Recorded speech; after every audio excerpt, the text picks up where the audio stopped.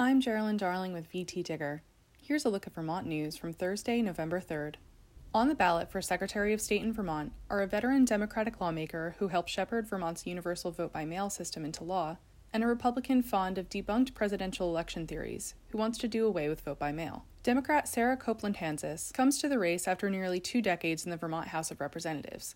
She won a narrow victory in the Democratic primary, beating her closest competitor, Deputy Secretary of State Chris Winters, by just 2 percentage points.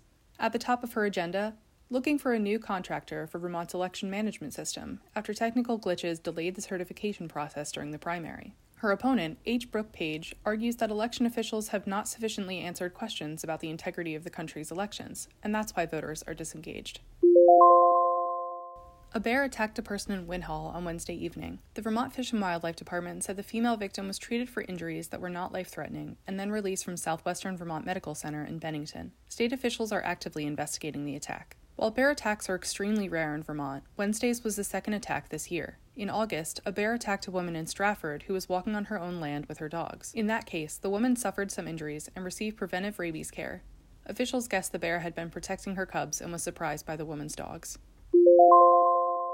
In the days after he admitted live on the radio to funneling campaign contributions through family members, including his toddler son, Liam Madden, the Republican nominee for Vermont's lone seat in the U.S. House, equated news coverage of his confession to a farce and Democrat propaganda. But it was, in fact, Erica Reddick, his former GOP primary opponent and now a Libertarian candidate, who initially raised questions about Madden's campaign finance filings, and on Wednesday called for him to drop out of the race.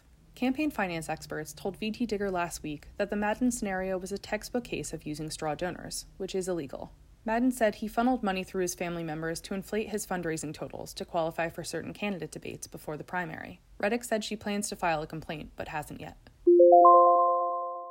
Emergency preparedness, assessing threats, and responding to active threats were all up for discussion at Wednesday's day-long Governor's School Safety Conference. Governor Phil Scott described the event, to which news reporters were not admitted, as a fascinating conversation and an opportunity for collaboration among educators, administrators, and public safety and state officials. The annual conference is sponsored by the Vermont School Safety Center, which is a collaboration between the Agency of Education and Department of Public Safety. The conference was not held for 2 years because of the COVID pandemic. The center, established in 2016, aims to improve emergency preparedness in K-12 schools and to share tools and methodology.